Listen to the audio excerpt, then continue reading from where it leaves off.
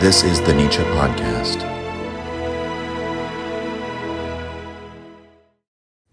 So for all the faults of the latter part of The Birth of Tragedy, nevertheless, Nietzsche, in all of the chapters, but I guess I would say maybe the final one, he actually does a very good job of sort of summarizing a lot of the key points of Birth of Tragedy in philosophical terms. And we're sort of, I think, out of the woods in terms of any of the really complicated stuff. This should all be pretty easy if you've paid attention and followed along up to this point. And there's not too much Wagner worship in these later, in the very last sections. And so we'll just get into section 22, where he says, "Let the attentive friend imagine the effect of a true musical tragedy purely and simply as he knows it from experience. I think I have so portrayed the phenomenon of this effect in both its phases that he can now interpret his own experiences. For he will recollect how, with regard to the myth which passed in front of him, he felt himself exalted to a kind of omniscience, as if his visual faculty were no longer merely a surface faculty, but capable of penetrating into the interior, as if he now saw before him, with the aid of music, the waves of the will, the conflict of motives, and the swelling flood of the passions, sensuously visible, as it were, like a multitude of vividly moving lines and figures. And he felt he could dip into the most delicate secrets of unconscious emotions." End quote. So it's worth pointing out very quickly here, Schopenhauer's essay on the, I think it's like on the difference between thing and itself and appearance. It's one of his sort of, in his Paralipomena, his sort of extracts or scraps, what the equivalent in Nietzsche is the Nachlass, right? Where Schopenhauer writes that just as we know nothing of the surface or of the interior of the earth, we know nothing of the great solid masses of the interior, but merely the surface and the contours of the surface. That's all that our eye sees, right, visibly. That is the difference between thing and itself and appearance. It's literally analogous to looking at the surface of the earth versus being able to, having vision to penetrate into the very depths of what is actually on the inside. And so Nietzsche is saying in the tragic experience, in the sensation or the state of mind of losing oneself in art, but particularly tragedy. And I mean, he's saying you can have this experience because we have this example in modern day tragic art in the form of Tristan and Isolde. And I should link to some, YouTube link to some of the musical performances of that work, because it's some of my favorite musical passages from Wagner. But I don't know if we would really get the full effect unless you were seeing the opera performed, right? But in any case, he's saying that you see the waves of the will, right? That's the inner intelligible character of the world. That's the thing in itself, according to Schopenhauer. And the conflict of motives and the swelling flood of the passions. I mean, these are sort of ways that we experience the will, the thing in itself, right? It's our own inner intelligible content. And it's just one of the most important influences of Schopenhauer on the thought of Nietzsche, that even though Schopenhauer is trying to extrapolate this into some claim about the noumenon, which is Nietzsche is very resistant to that, right? Especially in his later work. He's not so much resistant to it here. But you can see then in the origin of Nietzsche's thought how he was thinking that way, and how he's greatly inspired by the idea that the actual intelligible content of the world as such is the passions, which is the very thing that we find within ourselves when we look within ourselves. It's the most real, immediate thing to our own experience. It's the world that we live in as a human world. And so rather than extrapolating from that experience of our own human world, our perspectival human world, into a claim about the nature of all reality, rather than that, Nietzsche talks about in his later work how all of our claims about broader reality are actually reflective of our perspective, from the human world. But in any case, so Nietzsche, again, is speaking about music as the direct experience with the waves of the will.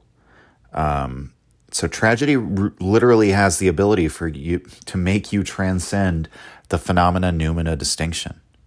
Nietzsche has taken Schopenhauer's work in that direction. It's very fascinating. Again, I mean, all the criticisms later Nietzsche has for this certainly apply to such an almost mystical claim, but it's characters like that in philosophy who make claims like that interest us the most, right? At least myself, speaking for myself only, I like reading claims that are extreme or outside the norm or spoken unequivocally without all this hedging and I like ideas like that. And so I think that's one of the things that captivated me about Nietzsche in this book is just that claim that music has this mystical, metaphysical character throughout the work that Nietzsche, I think, genuinely believes at this point in his philosophy. And so, and remember what he said at the beginning of the book, right? I'll just go back and quote it. Because he's talking about having a direct experience, right? And he said, "We shall have gained much for the science of aesthetics once we perceive not merely biological inference, but with the immediate certainty of vision." And so he's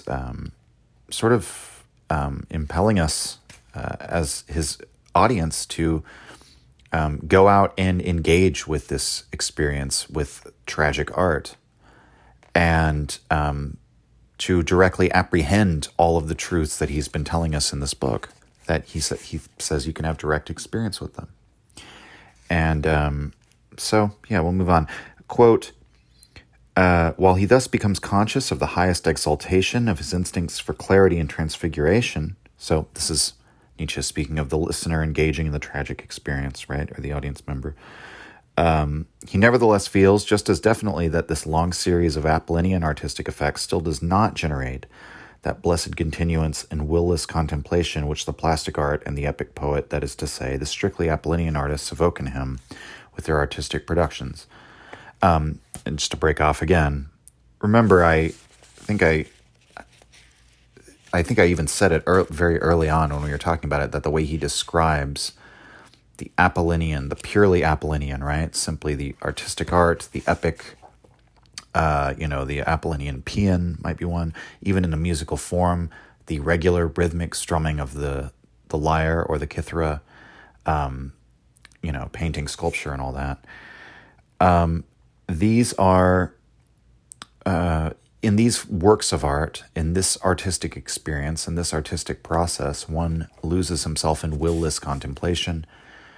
It is almost word for word the way Schopenhauer speaks of the artistic, the goal of art, of the point of aesthetics, and the deep connection of aesthetics to Schopenhauer's remedy for life, in some sense.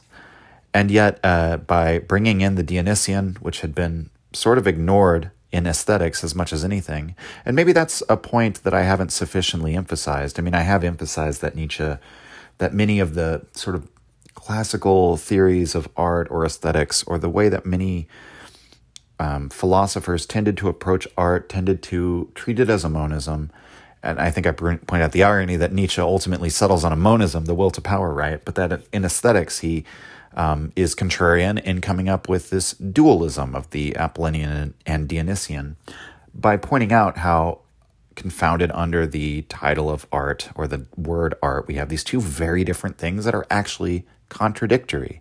And so what we understand by art includes mutually exclusive concepts. But that, in any case, the point that I maybe haven't sufficiently emphasized is how we've talked a lot throughout the podcast about how the Dionysian is this thing, and we discuss, you can refer back to the differences between the way he talks about the Dionysian here versus in his later work, and how it's similar, how it's different, how the idea evolved. But that whatever the Dionysian is at any point in his career, it's always something that he's taking up for, which is sort of a relic of an earlier age that we've forgotten and that he thinks would be revitalizing to our society.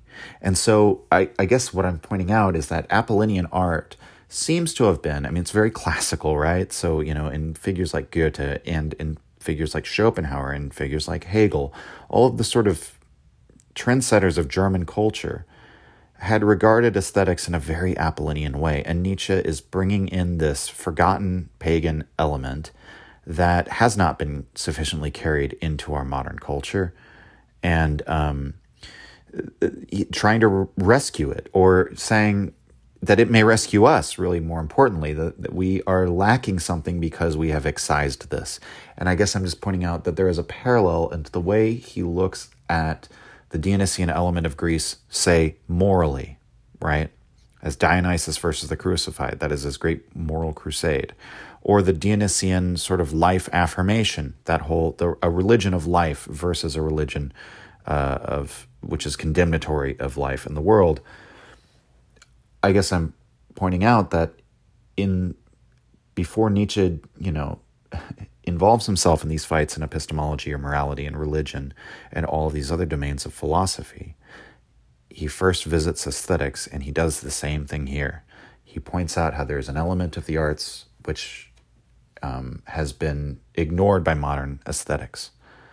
And, and it's the thing that, now that he's shown that we're living in this Alexandrian Socratic age, well, maybe not shown, he's certainly asserted it. And he would revise that later, by the way. It's very different to say we're living in a Christian age, although I think I think the critique of society, European society, as having been clutched by Alexandrianism is at least interesting enough to consider, or maybe hold simultaneously with the analysis of European society as influenced or shaped or molded by Christianity.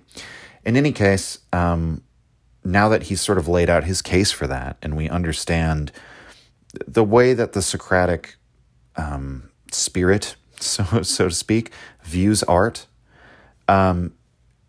we realize the Socratic wants to excise the Dionysian, and it's not really Apollonian and doesn't really understand the Apollonian either, because it's so thoroughly inartistic. But it would make sense that the Apollonian would sort of survive, that would be the surviving art force, the one that we understand the most. I mean, Nietzsche alleges that opera is sort of like almost an Alexandrian anti-art, modern contemporary operas that he criticizes. But in any case, this would maybe explain why aesthetics has always been relegated to the second place or last place in terms of importance in philosophy. And it would explain why, if our entire society is organized around these principles of reason and knowledge and utility, ultimately tending toward utility, right? Because it's reason and knowledge with this moral bent, that it would naturally take such a view of art as Socrates takes, that these are pleasurable illusions, representations, but, because only knowledge, or true reason is what apprehends the truth, and the world of appearances is of lesser truth than the pure knowledge that one could attain strictly through the intellect, right? Not muddied by the senses. Well, art is an even further degree of representation away from that. It's an even more illusory reality. As Nietzsche says at the beginning of the book, it's the Apollonian is mere appearance of mere appearance, an even higher level of illusion. Nietzsche, of course, praises this for its redemptive power, right?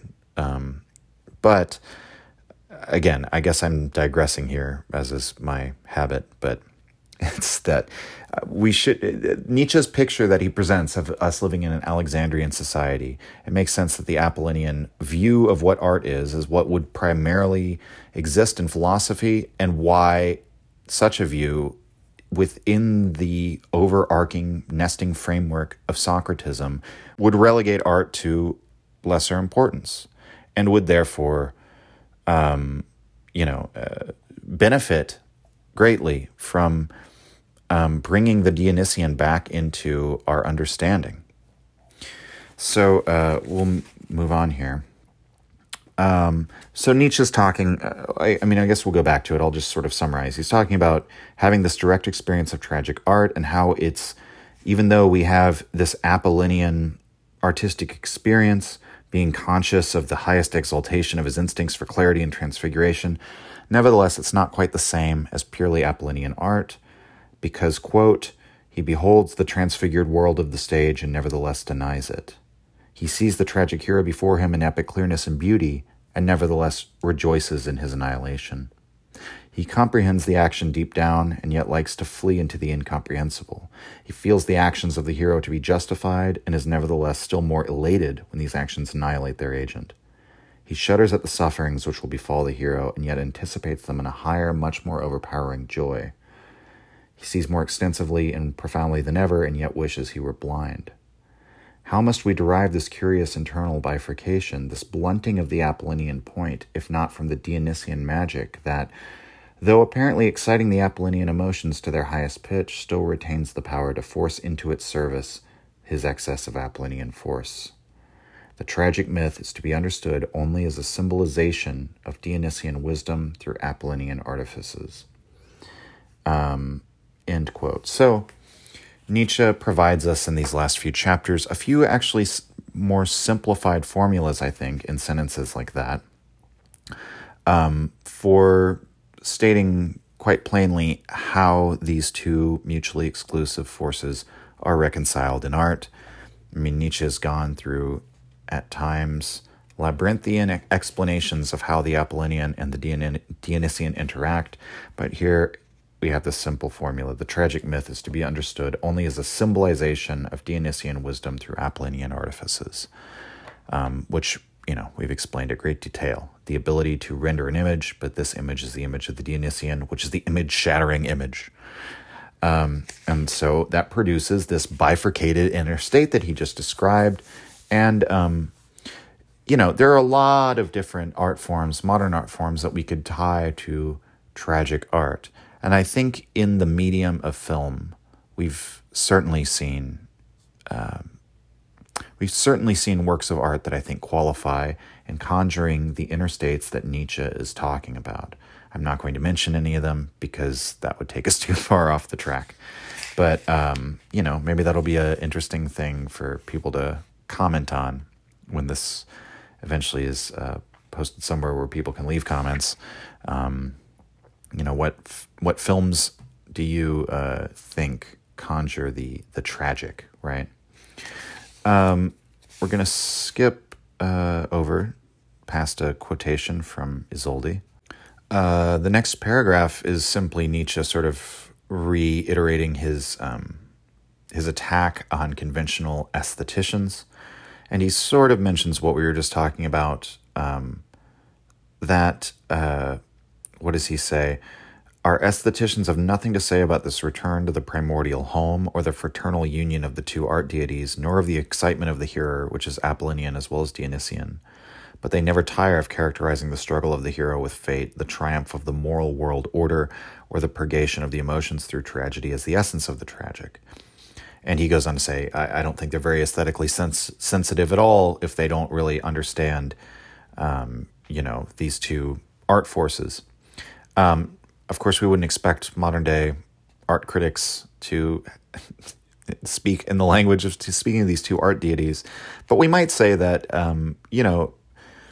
this perception of art as this interplay of individuation and dissolution in different proportions is something that is relatively new to Nietzsche and or new in Nietzsche.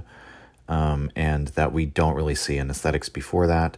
But notice he singles out, they never tire of characterizing the struggle of the hero with fate or the triumph of the moral world order. This underlies, I think, or highlights one of the themes throughout the entire book, which is art as opposed to morality. An artistic metaphysics, right, as opposed to a moral metaphysics, which means in Nietzsche's case, less of an attempt to provide ontological first principles via reason, right? He is doing an artist metaphysics, as he admits, but it's not really taking that form. It's more an artistic world picture arrived at by the likes of inclination, instinct, taste, intuition, right? Those are his first principles, and he's very open about that. But so their first principles not attained by reason, but prior to reason, apart from reason, outside of reason. It's a view of the world informed by Schopenhauer's world as will, and the Eastern influences that inspired Schopenhauer. I mean, he talks about the returning to the bosom of the primordial one here, and he capitalizes the word one. But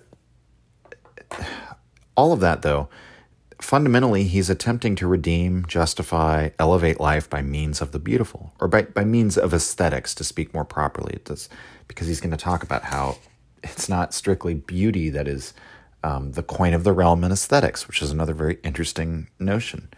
But this is opposed to morality in the Christian worldview and in the Socratic worldview as the justification for life, right? Even though the Socratic Alexandrian view of the world is in many respects distinct and different from the Christian, they share many things in common, and one of them is the usurpation of a mythic, artistic justification for life with a justification for life based on morality. Right action or right belief is what justifies life. The world is to be regarded as morally significant, right? Or the moral implications or moral interpretation of life is what is most important, and thus the way we interpret stories about people and stories about lives. We look at the moral element as the most significant, right? And so this is what we see in our modern art criticism. It's true in Nietzsche's time, probably even more true today, where oftentimes there's almost nothing other than the moral interpretation that people can bring to a story that's seen in some sense, that's taught among literary critics as the sort of the how-to of how to dissect a story, right, in many respects. And Nietzsche is fundamentally opposed to this moral interpretation of the world even here, which is why he has that silent hostility to Christianity.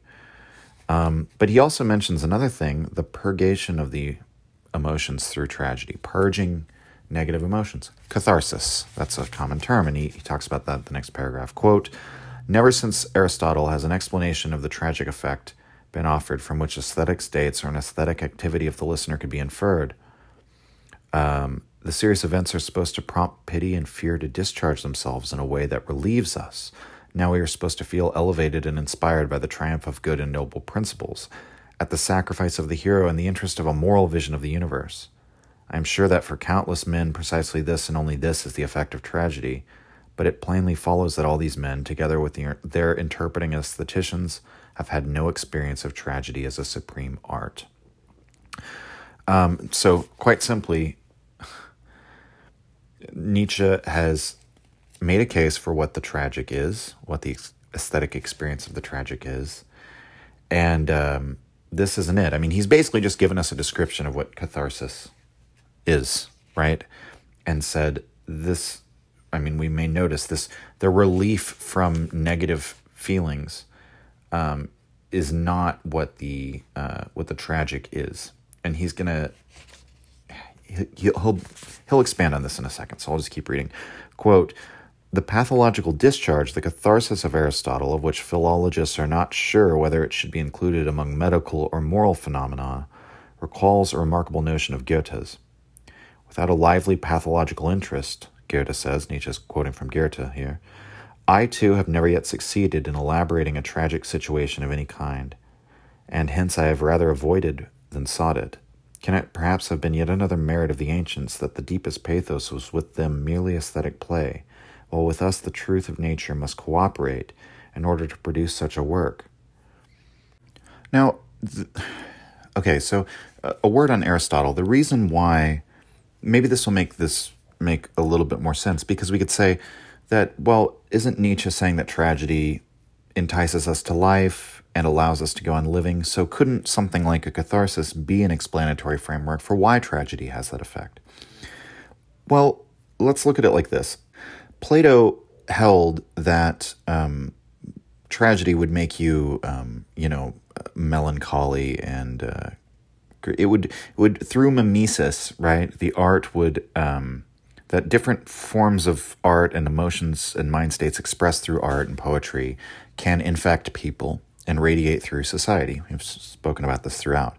And as a result of that belief, or therefore, art must be controlled and must be regarded as dangerous, because the Socratic project, as expressed by Socrates in Plato's work, The Republic, for example, is the moral perfection of mankind. And therefore, all of these forms of art, which could basically disturb what is otherwise a noble character, being shaped by noble influences, because that's what, we're going to succeed and thrive, or, fail and be corrupted according to the environment that we are in and that we create around ourselves. So by allowing in, this melancholic forms of art, you're ruining your moral character. Whereas Aristotle believes in this catharsis model that, well, Plato was wrong about tragedy being bad for you, essentially, that it's actually good for you because it allows you to discharge those bad feelings, right? You can discharge pity and fear and, states of mind or emotions that are not going to be helpful to you. And you can do so in the manner of tragedy, and therefore it's another way of attaining the moral perfection of mankind, right? So what is the difference with Nietzsche? Is that it's an aesthetic justification for life, tragedy. It's not a moral justification. And that's why he goes on to talk about these other interpretations of tragedy as, the sacrifice of the hero in the interest of a moral vision of the universe. These are all moral diagnoses of what tragedy is, and that's why he says, the catharsis of Aristotle, philologists are not sure if it's a medical or a moral phenomena. Well, it's because Aristotle is using it to basically as a means of fleshing out your psyche in the way that a doctor might flush out your, intestine or something like that. Sorry, it would get a little gross. But you know what I'm saying here. That in any case, what Goethe's words, I think Nietzsche is attempting to indicate to us in context of his broader argument is that once again, that what Goethe, his remarkable notion that he hits on is the fundamental difference with how we might approach something like tragedy in the Greeks. And Nietzsche has given us now an understanding of why that might be, that we've been thoroughly shaped by Socratism for thousands of years. And for Goethe to really elaborate on a tragic situation, he says he needs a lively pathological interest. And notice Nietzsche talks about the pathological discharge, the catharsis of Aristotle. So Goethe feels that he actually has to fixate on the pathological in order to elaborate a tragic scene or tragic characters. And basically concludes with the idea that, wow, how different must we be from the Greeks, that for them this is mere aesthetic play. We could recall the Heraclitean innocence, right? A child at play, being sort of the essence of the artistic spirit for Nietzsche. Or at least the Greek artistic spirit that he wants to recapture, which he thinks is a more purely artistic spirit. And so no one's ever come up with a better explanation of tragedy since Aristotle, Nietzsche's saying. And even Aristotle, we can infer, was basically wrong. He was corrupted by Plato and Socrates. He was a thorough Alexandrian, right? He's the man who educated Alexander. And so that sort of leads us into the next paragraph where Nietzsche says, quote, "We can now answer this profound final question in the affirmative after our glorious experiences. Having found to our astonishment that the deepest pathos can indeed be merely aesthetic play, as in the case of musical tragedy. Therefore, we are justified in believing that now for the first time the primal phenomenon of the tragic can be described to some degree of success. Anyone who still persists in talking only of those vicarious effects proceeding from extra-aesthetic spheres and who does not feel he is above the pathological moral process should despair of his aesthetic nature." And we'll break off there. So the moral, just as Nietzsche feels that the moral interpretation of the world is a sort of, it's something that we've layered on and have always required metaphysics to to layer onto the world, and that by its very nature condemns reality as it is, and thus is sort of extra-worldly, otherworldly. These are the moral interpretation of aesthetics and the vicarious effects, the effects that, of the moral effect that a work of art has on your character. That's something that is extra aesthetic.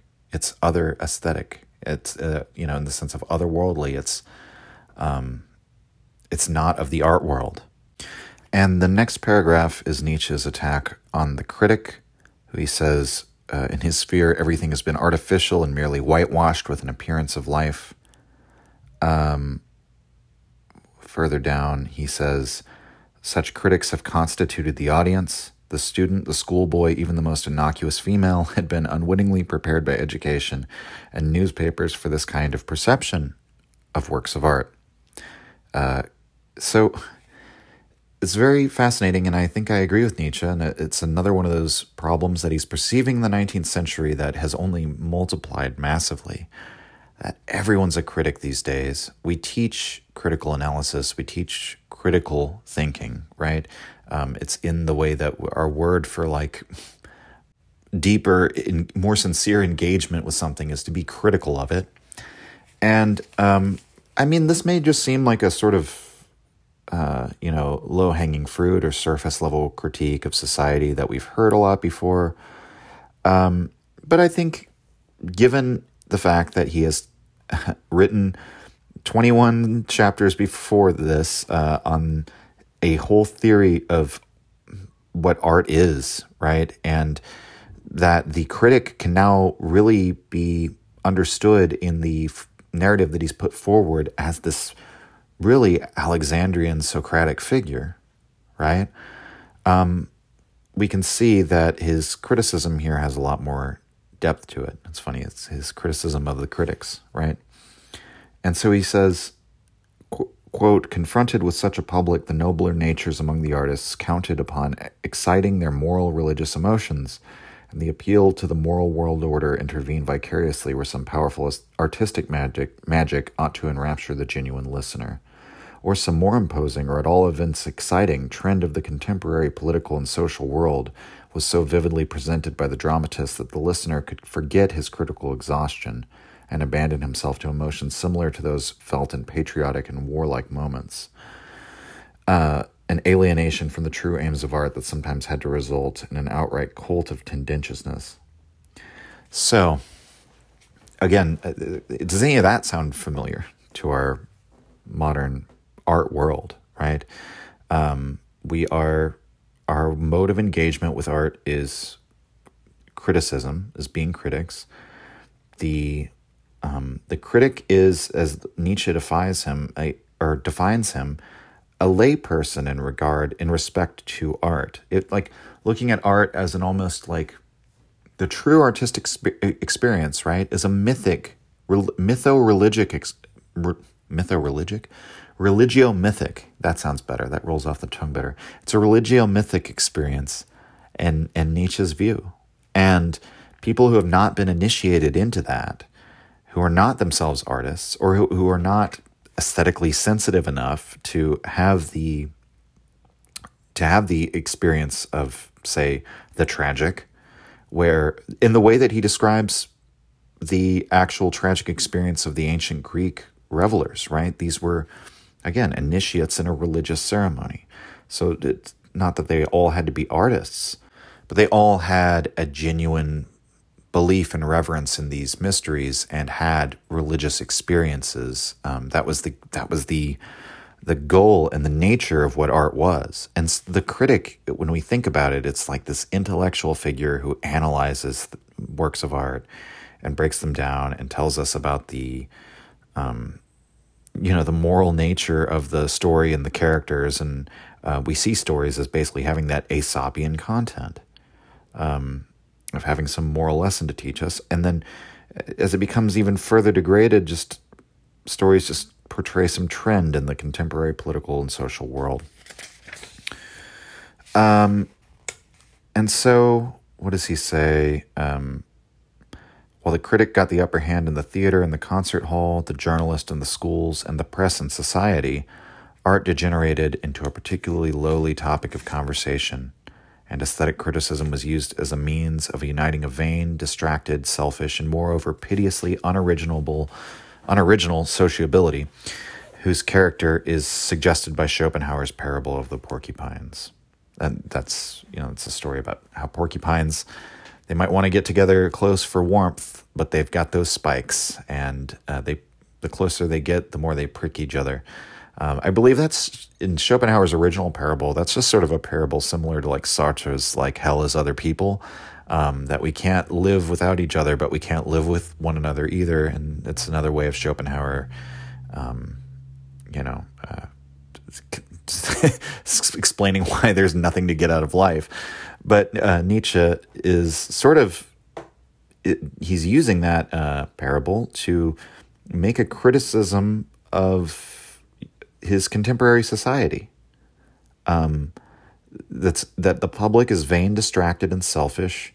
And when we try, art can't unify us anymore because it's like trying to bring together a bunch of porcupines into a huddled mass. Maybe we'll physically assemble in the theater, but are we really united, breaking down our individuality and entering into this communion where all are one as Greeks? No. And that's what he hoped Wagner would do at the Bayreuth Festival, by the way. But it's very interesting as criticism. The critic got the upper hand in theater and concert hall. Still true today. The journalist in the schools. Still true today. The press and society. Still true today. Nietzsche's really laying out a theory of the cathedral long before anyone else, or a criticism of society sort of on that basis, that we have this ideology, this Alexandrian Socratic ideology based in utilitarianism, the theoretic, moralizing, optimistic view of the world that has gained hold, that's thoroughly unartistic, and has no other religion besides this, Socratism. And that's who runs the art world, because the critics have taken over. So the Alexandrians have destroyed art there. The journalists have taken over the schools, so professors are not properly educating students anymore. They're getting the same education, they're treating knowledge the way the journalist treats knowledge, which is surface level, it's trivial, it's based on actually what generates the most attention and follows like the public's moral compass, and what will generate the most moral outrage is what will get the most attention, for example. And the press as overall rules over society. And I mean, or they gain the upper hand in society. And art degenerated accordingly. The argument for the press, it's like you could really argue the propaganda organ of any government is its most powerful institution. Obviously we would want to think about like the military or the police, but there's a great scene in Conan the Barbarian when Thulsa Doom explains to Conan why flesh is stronger than steel, and it's because you need an arm made of flesh to hold the sword made out of steel and swing it. That it's the will that you really need, right? And he demonstrates this by ordering one of his like cult followers to jump to her death, which she does without hesitation, right? Just at his word, sort of showing him like, okay, I control people's wills. I control. Therefore, then, that's the ultimate form of control. And so, I don't know. I guess we're getting off topic a little bit, but I find Nietzsche's cultural criticisms, interesting, because he's seeing things not in a, some sort of silly conspiratorial view as people often paint this, but as an ideology that's gained ascendancy, that, has taken over the will of society, basically. That we all, and I mean, the way he describes this, and I think it's in perhaps neutral enough terms that I think most people would agree that that's the ideology that has obtained in society. among like the technocracy or bureaucracies or whatever. And so we'll move on to the next section, 23. Whoever wishes to test rigorously to what extent he himself is related to the true aesthetic listener or belongs to the community of the Socratic critical persons needs only to examine sincerely the feeling with which he accepts miracles represented on the stage. Whether he feels his historical sense, which insists on strict psychological causality, insulted by them, whether he makes a benevolent concession and admits the miracle as a phenomenon intelligible to childhood but alien to him, or whether he experiences anything else. For in this way he will be able to determine to what extent he is capable of understanding myth as a concentrated image of the world that, as a condensation of phenomena, cannot dispense with miracles. So myth, a concentrated image of the world. I don't know to what extent we've talked about it, but there is a very interesting aspect of, or one way of looking at art or religion is condensing and expanding, really your attention, right? And how, I think I have talked about it, that's one sort of way of looking at religious experiences, is that it narrows your focus to like a single point. For example, doing a mantra meditation or focusing on your breath. We find that in Eastern religions, or contemplative prayer, that tradition among the Catholics. And that we might say the earliest sort of religious ideas were often in the forms of idols, of sites of sacred worship, where you sort of concentrated the divine into a single physical object or into a single place. And that takes the form in the drama of the miracle. That's how we represent that sort of, I don't know, it's like the miracle is like the supernatural, the divine, that which, the exception to the rule, the breaking of the ordinary, that which imposed itself on the, on the early human beings as gods and deities and religious happenings. Because anything that strongly impresses itself into your consciousness, either positively or negatively. I may have talked about this before, but Jacob Spieth, his studies into the Eve tribe, the various examples they give of things which are deified as like made into a god, basically, were like a termite mound that someone hides behind that saves them, or a lost and thirsty person who finds a stream. That stream is now a god, right? Anything that unexpectedly or profoundly alters your fate or impresses itself into your conscious awareness can become deified. And so Nietzsche is pointing to the miracle as, a recapturing of that feeling, that something, the feeling of encountering some phenomenon in a world that you don't fully understand the laws of, that profoundly impacts your life. That's often portrayed in the religious fiction as a miracle. And most of us don't believe in miracles in ordinary everyday life anymore, right? That's not realistic. Again, Nietzsche has basically argued against realism in art and given his criticism of Socratism, Alexandrianism, whatever. That should be very clear why by now. And so since we can't permit miracles, we can't permit our myth-making faculty to run awry in our interpretation of the everyday phenomenal world, neither can we now allow it into the art world, because we have this Socratic critical view. Or rather, Nietzsche says you can know whether you are too Socratic critical if you permit miracles or not. Now, I mean, what does this mean in modern storytelling? Like, we might look to filmmaking. Here, I will give a specific example and go out on a limb, that you probably are not a very a true aesthetic listener, as Nietzsche says, if you can't tolerate a David Lynch film. If you are too frustrated by the lack of logic in the narrative and in the world and in his storytelling, and at the sacrifice of that in exchange for what are those sort of profoundly powerful images and ideas and representations in his work that often do take the form of miracles or a deus machina. So there you go. I'm saying David Lynch would get Nietzsche's approval. Or maybe not, because, he's into transcendental meditation and denying the world that we live in and universal love and all that. But hey, his movies are genuinely artistic, and I think they do defy sort of even though he's loved by critics, so maybe it's a bad example, but,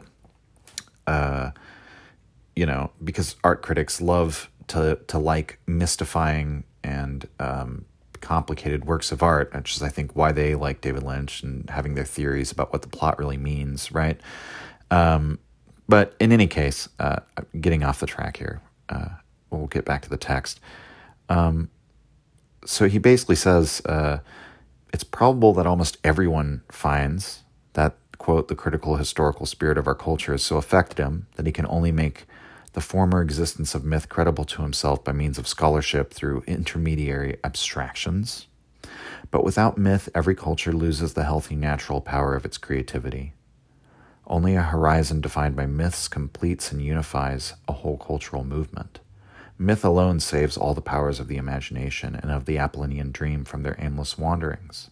The images of the myth have to be the unnoticed, omnipresent demonic guardians, under whose care the young soul grows to maturity, and whose signs help the man to interpret his life and struggles. Okay, we'll end there. So that, again, is the problem, because we might say, well, what's the problem with this? I like being critical and analytical. And even if you must be critical and analytical, Nietzsche is trying to resurrect the Dionysian and saying, well, yes, but we need the Dionysian in order to have the full artistic experience, which is mythic, which actually recaptures that mythopoeic power that we discussed, that he thinks the myth making is what makes the religion live, what makes the meaning in our lives, right? That's how we continually renew it and feel that our lives are worth living. And so we can see how Nietzsche's aesthetic justification for life here is an attempt to recapture the power of religion to give meaning to our lives and to generate this through art. And in a sense, for art to generate new religious sentiments or feelings. And that's because art, in Nietzsche's view, was originally part of religion. It was the part that gave religion life. And it was the Socratic faculty that snuffed that out and basically has made our religions just historical religions, right? That we have to understand miracles now through like scholarship and all of these. I remember I saw like a biblical scholar saying, like, where they were questioning on the miracle of Moses parting the Red Sea. And he's like, well, it's likely that at that time, the Red Sea was more like the Reed Sea, that it was shallow waters that weren't all, where the tides kind of shifted from time to time. And maybe Moses just sort of, knew when the proper time to cross like a certain area of shallow waters was, and knew that his pursuers would get drowned when the tides, were high again later. And I just remember hearing this and thinking that takes all the magic out of the story. By making it explicable within like a scientific framework, you've made the story. If you're going to do that to every part of the Bible, you've just made the Bible very unremarkable and unable to like impact my life in any way. If you're going to say, if you're going to have a similar explanation for all the miracles, right? Well, Jesus probably didn't really rise from the dead, and he probably didn't really turn water into wine. It's just a metaphor or something, or symbolism. It's like, okay, without all these abstract intermediary ideas or hedging and attempting to make it fit into some logical narrative that happened in history. I mean, I think Nietzsche's correct that without these sort of what would we say, mental, like rationalization frameworks or whatever that they have. We really can't just permit the idea of miracles in the modern day.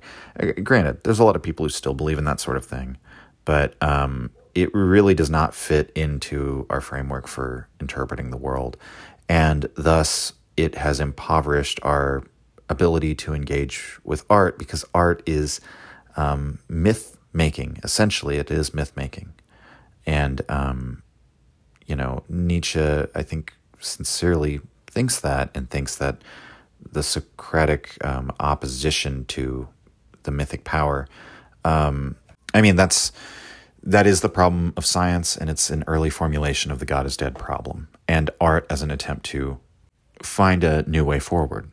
So, okay, we'll go to the next paragraph. He says, by way of comparison, let us now picture the abstract man, untutored by myth, abstract education, abstract morality, abstract law, the abstract state.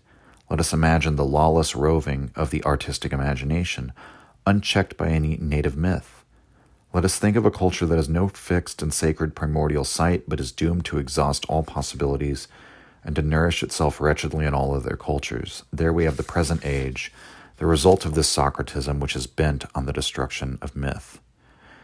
End quote. So, very little comment except to say it's another thing that I think applies to us today. And it's interesting, he says, imagine the lawless roving of the artistic imagination unchecked by any native myth, that it's actually sort of having like a living artistic, religious, myth-forming experience, having that exist within your culture. Without that, that's what actually gives law and shape to your artistic imagination. And that it's not that Socratism, that the logical way of approaching the world, the theoretic approach, when applied to art, doesn't actually provide laws for art. I don't know. And then, but here he's not just making an aesthetic criticism. He does venture into talking about how the theoretic's given us abstract education, abstract morality, abstract law. That these should be things which are embodied and integrated into our inner life, rather than simply abstract principles.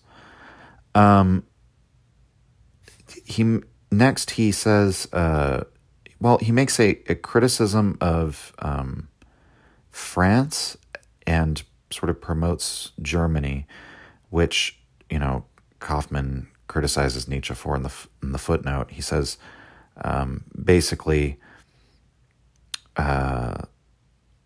we would have to regard our German character with despair if it had become inextricably entangled or even identical with its culture, as has been the case in France. He says that was France's advantage, the identity of the French people with the French culture.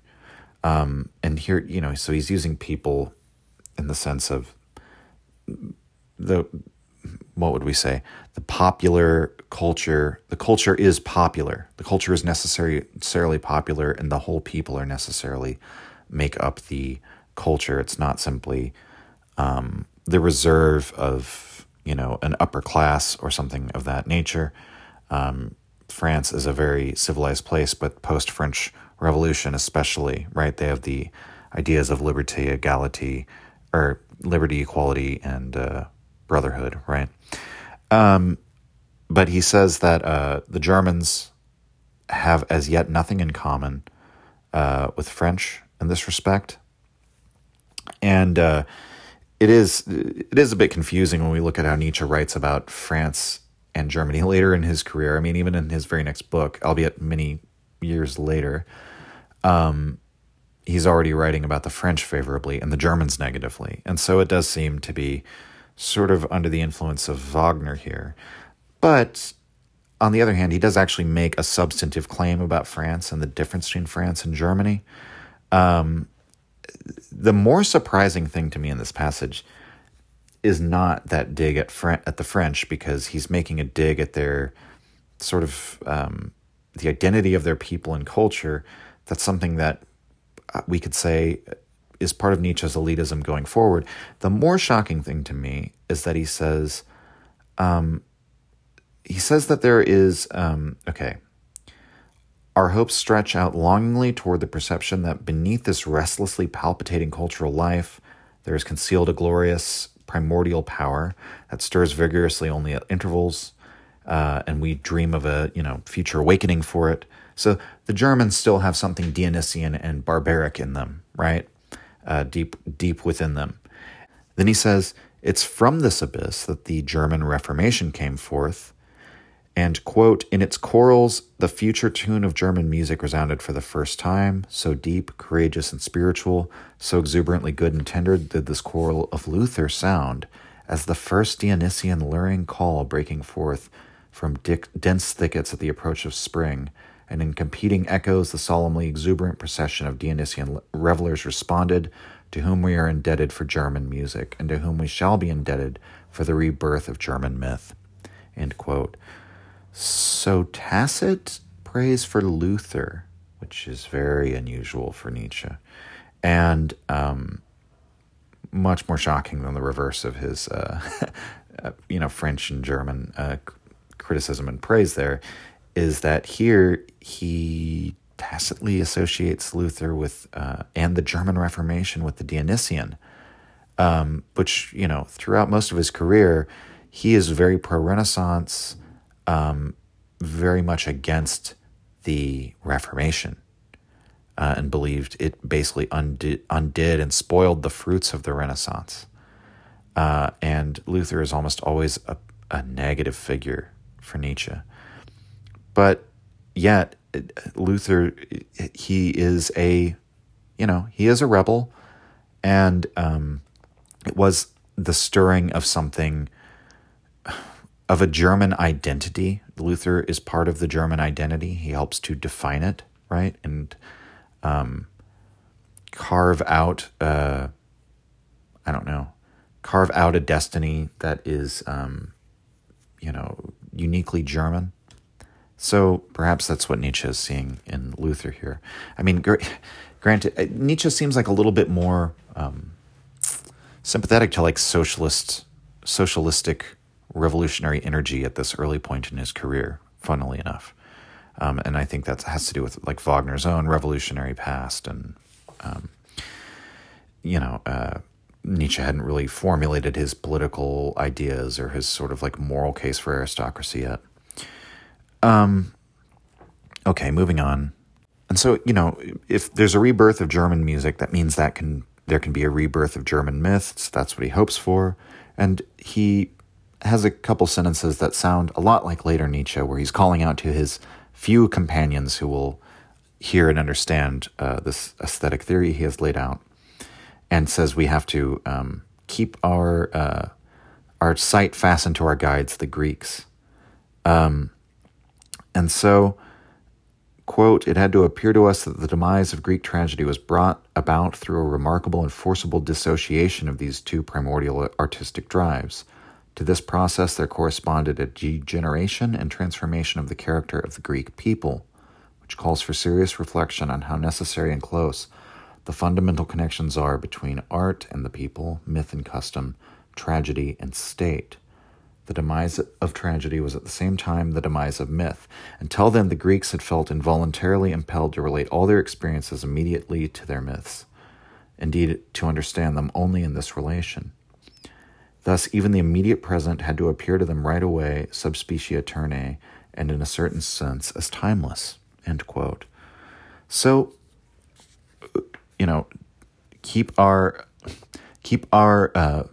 sight trained on the example of the Greeks in trying to confront our cultural moment now and how we might address the problems we have of our culture now, or indeed even the political problems. Because he says he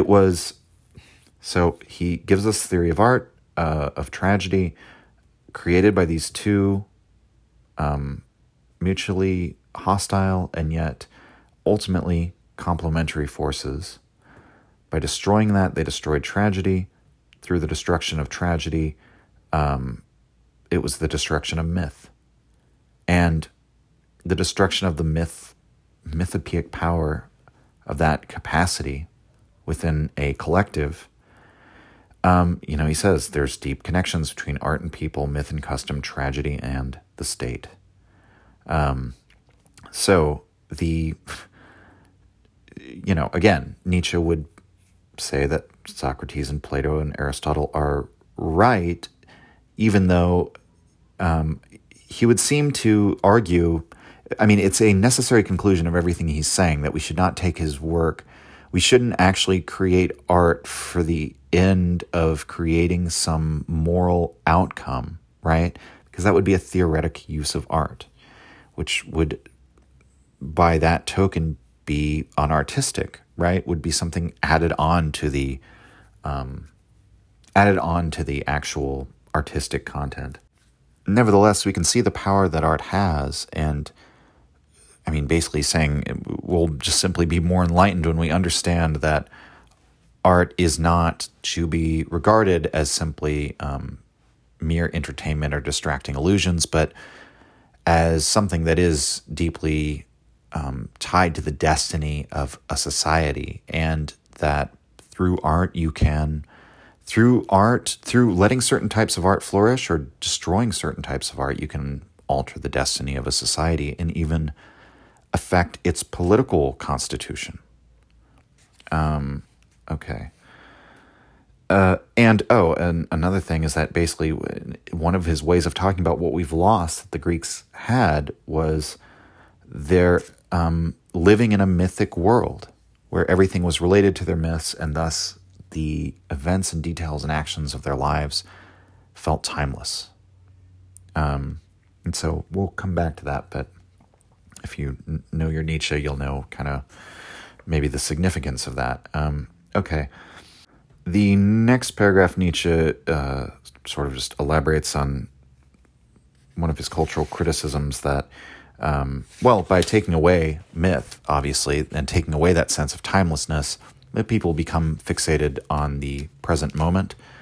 That he says we can't find rest in the timeless anymore from the burden and greed of the moment. But what does he say? Okay, well, yeah, this is where we're going with this. He says, any people is worth only as much as it is able to press upon its experiences the stamp of the eternal. Very similar to his note in Will to Power, that the highest expression of will to power is to stamp becoming with the character of being, which is basically just a slightly more metaphysical way of saying the exact same thing. That to give our fleeting experiences the stamp of the eternal is, well, he says that's the people is only worth as much. And so it's saying a culture is only has as much value as it is able to eternalize us and our lives. And so it's a bit more concrete philosophically about what it means for the myth-making power to generate these religious ideas that give our lives meaning. Which again is, I think we have to keep in mind that Nietzsche is not saying that this is a medicine, as Aristotle would say, for our psyches or for society in a sort of optimistic, theoretic, moralizing way. But simply that having tragedy or indeed any kind of powerful myth-making art is actually just required for the health of a people or even of the individual. And so he says the opposite of this happens when a people begins to comprehend itself historically and to smash the mythical works that surround it. So there you have that. We begin to think historically and smash the mythical. Even now, this metaphysical drive still tries to create for itself a certainly attenuated form of transfiguration in the Socratism of science that strives for life. But on the lower steps, the same drive led only to a feverish search that gradually lost itself in a pandemonium of myths and superstitions that were collected from all over and piled up in confusion. Nevertheless, the Greek sat among them with an unstilled heart until he learned to mask this fever with Greek cheerfulness and Greek frivolity. So a restatement that the Greek cheerfulness is the aspect of the later Greek the Alexandrian Greek from 300 to 30 BC or so, who gathers up all the myths and superstitions of the world. A vast secularization happens, is what Nietzsche says. And again, all of this, it hardly bears explaining, because this is exactly what has happened in our modern society. So I think very prescient critique. And Nietzsche actually applies it to our modern society in the next paragraph. He says that the Alexandrian Roman antiquity has reawakened in the 15th century. And he's really saying the Enlightenment is the reawakening of the Alexandrian Roman antiquity. And so he says that we have the same unsatisfied delight in discovery, the same overabundant lust for knowledge, the same tremendous secularization, and beside it a homeless roving, a greedy crowding around foreign tables, a frivolous deification of the present, or a dully dazed retreat. Everything subspecie seculae of the present age, which means an aspect of the times, sign of the times, right? I think that's all very straightforward. And so he says the same symptoms allow us to infer the same lack at the heart of this culture, our own culture, the destruction of myth. And it scarcely seems possible to be continually successful at transplanting a foreign myth without irreparably damaging the tree by this transplantation. So really, we need a myth that we can actually take to be our own and integrate into ourselves and into our identity, that's not perceived as something foreign that we're holding at a distance and analyzing dispassionately. That will not do. That will just be more purely abstract intellectual knowledge, intellectual morality, abstract morality. It's not going to be an actual vital revivification of our culture. And the last paragraph that Nietzsche says, he praises Luther again, actually in even more forceful terms. But it's more sort of hope for the revivification of the German culture, of the Dionysian, to bring him back to his long lost home, whose ways and paths he scarcely knows anymore. Okay, section 24. Among the peculiar effects of musical tragedy, we had to emphasize an Apollonian illusion by means of which we were supposed to be saved from the immediate unity with Dionysian music, while our musical excitement could discharge itself in an Apollonian field in relation to a visible intermediary world that had been interposed. So once again, Nietzsche gives us a wonderful little summarizing sentence as a formula for understanding how these forces interact. We have an Apollonian illusion. He says we're saved from immediate unity with Dionysian music. Another way of saying that, the destruction of your self-consciousness and your capacity for self-reflection would mean you couldn't actually integrate the knowledge. Like experiencing the Dionysian without the mediating effect of Apollo basically means your consciousness is destroyed, so nothing of the Dionysian is ever brought into your consciousness unless it's in that Apollonian illusion. And then musical excitement discharges itself in an Apollonian field, and in relation to a visible intermediary world. So we can come to bring the Dionysian before our mind's eye and actually understand it through the Apollonian. And Nietzsche writes, at the same time, we thought that we had observed how precisely through this discharge the intermediary world of the action on the stage and the drama in general had been made visible and intelligible from the inside to a degree that in all other Apollonian art remains unattained. So, because music, right, is the waves of the will, it's a glimpse of the ontological thing in itself, the noumenon. By representing that to ourselves in a form of an image, tragedy attains a depth by this intermingling of the Apollonian and the Dionysian that no other purely Apollonian art can ever have. Where the Apollonian receives wings from the spirit of music and soars, we thus found the highest intensification of its powers. So remember, the word concept and the image concept sail on the wings of music, so to speak, and gain its power. And in this fraternal union of Apollo and Dionysus, we had to recognize the apex of the Apollonian as well as the Dionysian aims of art. And so there we have it, the tragedy is the zenith of both. They end up mutually enhancing one another. Next paragraph. The Apollonian projection that is thus illuminated from inside by music does not achieve the peculiar effect of the weaker degrees of Apollonian art. What the epic or the animated stone can do, compelling the contemplative eye to find calm delight in the world of individuation, that could not be attained here, in spite of a higher animation and clarity. We looked at the drama and with penetrating eye reached its inner world of motives, and yet we felt as if only a parable passed us by, whose most profound meaning we almost thought we could guess, and that we wished to draw away like a curtain in order to behold the primordial image behind it. The brightest clarity of the image did not suffice us, for this seemed to wish just as much to reveal something as to conceal something. Its revelation, being like a parable, seemed to summon us to tear the veil and to uncover the mysterious background. But at the same time, this all-illuminated total visibility cast a spell over the eyes and prevented them from penetrating deeper. So by representing the Dionysian, which is the primordial pain and contradiction at the heart of the world, something that represents the destruction of yourself, the fact that you are a fleeting phenomena that has arisen and will pass away, and that there is this primordial one that no sense can penetrate, nothing can understand, and that is the actual substance and character of the world to which we will all return.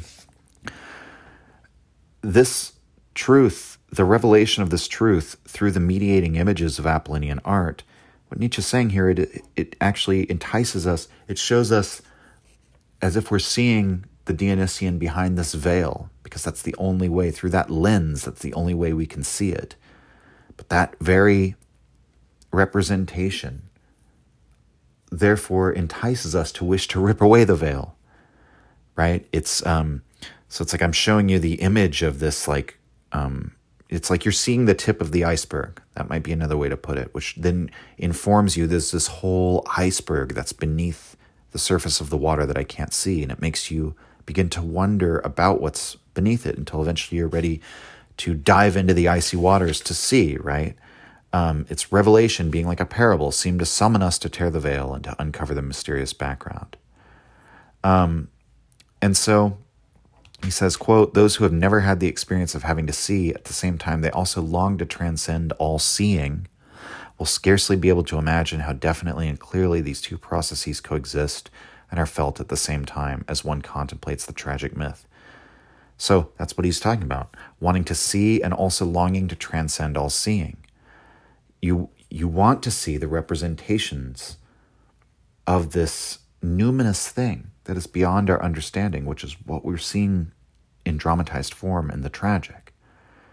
And yet they simultaneously make you long for the direct communion with whatever that numinous thing is, which would mean transcending all seeing, because it would be necessarily beyond anything your faculty of sight. It is necessarily not encompassed in anything in the faculty of sight, by definition. And so he says, those who've never had the experience of having to see at the same time they also long to transcend all seeing will not be able to understand, basically. And so that's his critique of the shallow artistically, but maybe deep intellectually, the abstract people, the Socratic Alexandrian people, the critical engagement with art. That really the peak of the aesthetic experience is just that. And he actually gives us a wonderful example of what that I think all of you will be able to understand. Or it certainly helped me understand what he meant with it very, very easily, but we'll get there. So he said, "The content of the tragic myth is, first of all, an epic event and the glorification of the fighting hero. But what is the origin of this enigmatic trait that the suffering and the fate of the hero, the most painful triumphs, the most agonizing opposition of motives, in short, the exemplification of this wisdom of Silenus, or to put it aesthetically, that which is ugly and disharmonic, is represented ever anew in such countless forms and with such a distinct preference, and precisely in the most fruitful and youthful period in a people? Surely a higher pleasure must be perceived in all this." And so this is where Nietzsche is really stressing something that, again, maybe I haven't stressed enough throughout, but he doesn't actually speak of it too much, that tragedy doesn't necessarily show us the beautiful. The beautiful is certainly included in the Apollinean, and Nietzsche does emphasize that element of rapture through beauty, or whatever you might call it. But here he's emphasizing the disharmonic, the ugly, the horrifying. I suppose he emphasized it in the preface, but he doesn't really emphasize it much until here, that there seems to be a pleasure in that which is ugly.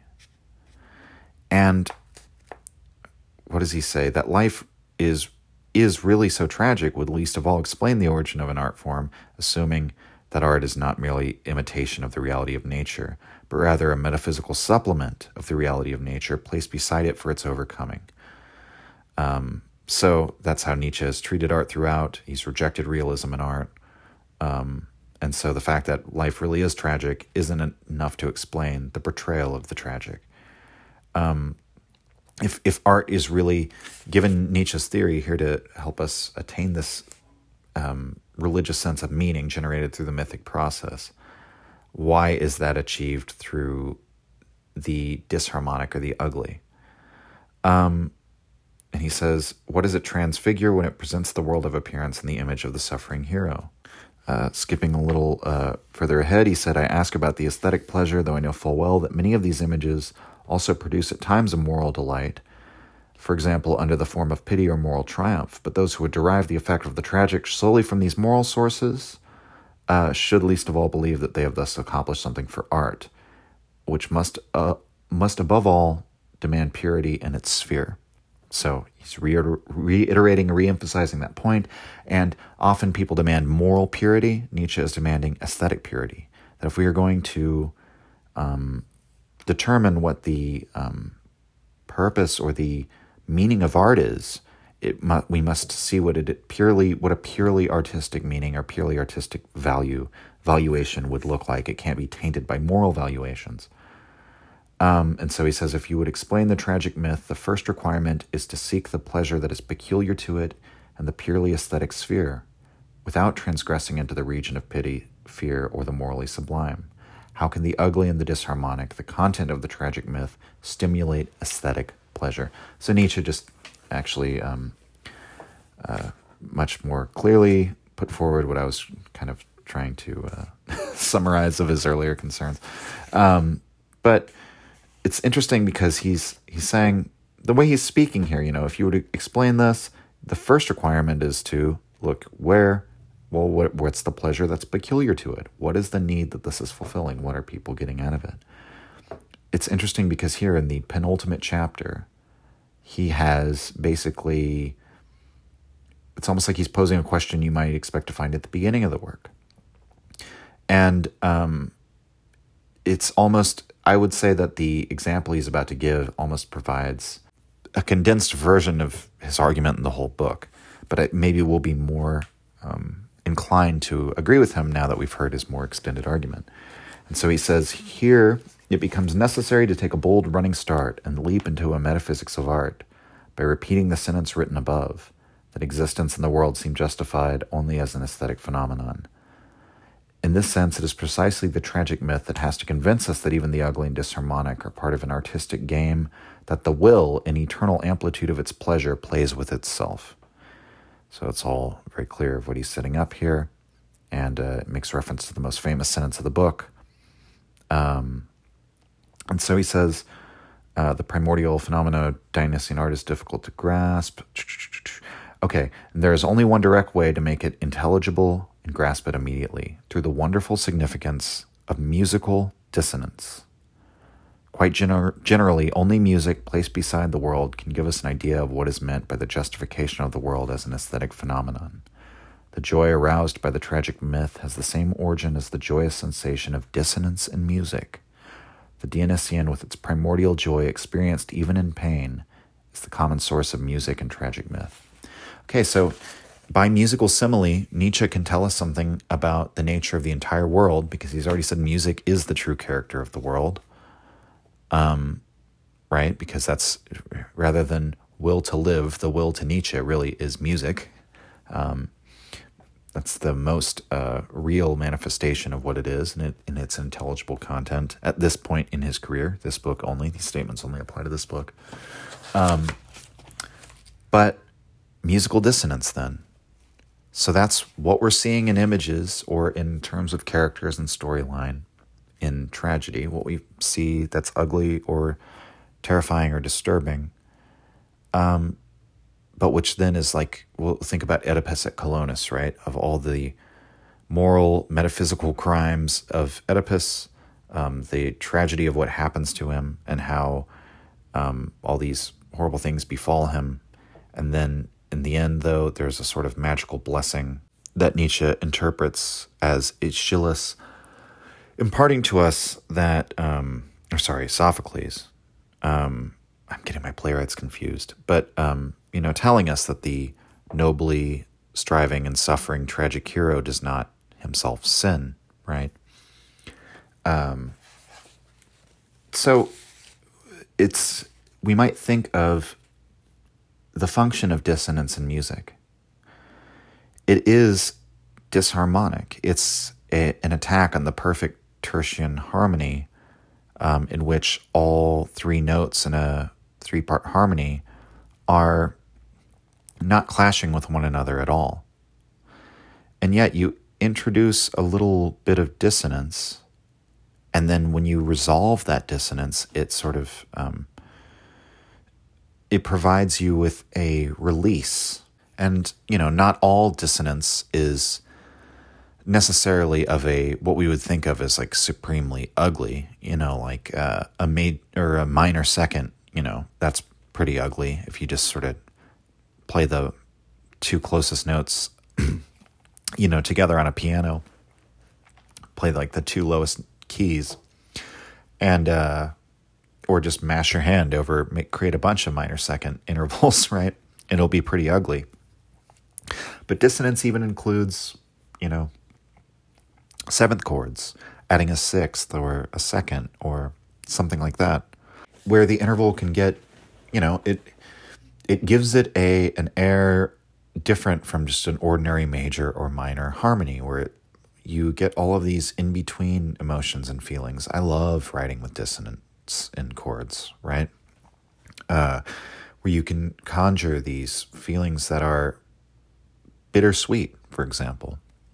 There are a lot of, that's probably the simplest way to explain it, is that you have a major chord, this is like a really dumbed down version, but a major chord is happy, a minor chord is sad, right? But in between, you might have something like a C add 9 chord. I'm really fond of that, this particular shape, and you can create like a bittersweet chord, which is between happy and sad. It's sort of like melancholy, but maybe hopeful at the same time. It's very strange. But that dissonance covers a lot of ground. You can range from that like really biting, terrible dissonance to a more subtle and very enticing dissonance. And the way oftentimes that composers create dynamics within a song, a story within the music of the song, is to allow for dissonance to, sort of increase and decrease the amount of dissonance, right? It's tension that pushes, it's like widening or like a widening river and then a tightening, narrowing river where the water flows faster, right? That's how you create all of this. So he uses musical dissonance as the explanation for the aesthetic pleasure that we get out of tragedy. And I think it's a wonderful and very easily, at least for me, easy to comprehend analogy. And so he says, is it not possible that by calling to our aid the musical relation of dissonance, we may meanwhile have made the difficult problem of the tragic effect much easier? Yes, Nietzsche, you have. For now we understand what it means to wish to see tragedy and at the same time to long to get beyond all seeing. Referring to the artistically employed dissonances, we should have to characterize the corresponding state by saying that we desire to hear and at the same time to get beyond all hearing. And that's I think, a wonderful description of what dissonance can affect in music. that it can have that effect. If you have like I'm trying to think of like a good example. I don't know. I won't get into more examples, but you can have a sort of swelling dissonant drone in a song, for example, that can make you long to, I don't know, you're longing for the dissonance to be resolved, right? And to reach home, to head back to tonic again. And so you're longing to you want to hear that resolution, but also maybe the dissonance is particularly sharp or harsh, and it makes it hard to continue listening to it, right? Where you want to hear and get beyond hearing at the same time. It's sort of the way that Nietzsche. So again, it's the parallel he's drawing with, wanting to see the hero. You have like this anticipation and excitement to see the hero meet his downfall, while also loving and identifying with the hero, and wanting to see the Dionysian represented in images, and yet wanting to see beyond all images and experience the Dionysian directly. So he says in this wonderful line, the striving for the infinite, the wing beat of longing that accompanies the highest delight in a clearly perceived reality, reminds us that in both states we must recognize a Dionysian phenomenon. Again and again it reveals to us the playful construction and destruction of the individual world as the overflow of a primordial delight. Thus, the dark Heraclitus compares the world-building force to a playing child that places stones here and there and builds sandhills only to overthrow them again. So this, of course, a reference to Heraclitus's B52 fragment of the innocent playing child, which Nietzsche interprets in his pre-Platonic lectures as an image of Aeon, the boy god of the zodiac, or rather he interprets that as the innocence of becoming, right? As the ever-living fire that Heraclitus sees as the force that is manifest in all appearances. This ever-dynamic reality of change and becoming, where being is an illusion. Nietzsche, conjures up his favorite pre-Platonic philosopher at the end here to once again characterize the true nature of reality, the noumenon. And in a sense, comparing, a lot of the prose here really reminds of his later work of the overflow of a primordial delight. That's what the world is, this world-building force, and the wing beat of our longing, right? And so maybe to capture some of that creative child within ourselves and rebuilding the tragic or the artistic feeling within ourselves today. And so in the paragraph that follows, he gives sort of a good summary of the Socratic versus the Dionysian, right? Where he says, a glance at the development of German character should not leave us in any doubt. In the opera, just as in the abstract character of our mythless existence, in an art degenerated to mere entertainment, as well as in a life guided by concepts, the inartistic as well as life-consuming nature of Socratic optimism had revealed itself to us. Yet we were comforted by indications that nevertheless in some inaccessible abyss the German spirit still rests in dreams, undestroyed, in glorious health, profundity, and Dionysian strength, like a knight sunk in slumber, and from this abyss the Dionysian song rises to our ears to let us know that this German knight is still dreaming his primordial Dionysian myth and blissfully serious visions. There's some more like sort of mock heroic almost stuff where he's like, one day we'll wake, the German knight will awake and slay dragons, and even Wotan's spear will not be able to stop him, right? And so most of the rest of the rest of this section is more of that sort of thing. I just want to point out that Dionysus versus the crucified, right, is the central opposition in Nietzsche's work, but here we have Dionysus versus the Socratic. The Socratic would evolve into Christianity in Nietzsche's view because Christianity is Platonism for the people. What that means is beyond the scope of this episode, but we've covered it many previous times. But it's interesting because I think, as I've said, while there's overlap between what those two interpretations of what modern society means, we could say that one is almost nested in the other, that the Socratic Alexandrian revolution is the Christian revolution in thought takes place within that, right? And that it's descended from it, and that therefore the Socratic, that perhaps both interpretive frameworks could be applied. I think it's fair to say. And he later focused on the Christian as the real fatal flaw, the Christian element of European culture as the real fatal flaw in it, and the corruption of Europe through Christian morality, right? So that's one difference right there in the way I'm talking about it, that here Nietzsche, under the spell of Wagnerianism, as it's often said, speaks of the German character, and he hopes for a rebirth of the Dionysian in the German culture. And so one of the ways that he's going to change his mind is by no longer regarding the Germans as the cultural saviors, or even the potential cultural saviors of Europe, as these dragon slayers who have yet to awaken and, go on their crusade to bring the Dionysian back. Now, he certainly did not desist from his criticism of what's going on the surface level of German culture, the abstract character of our mythless existence.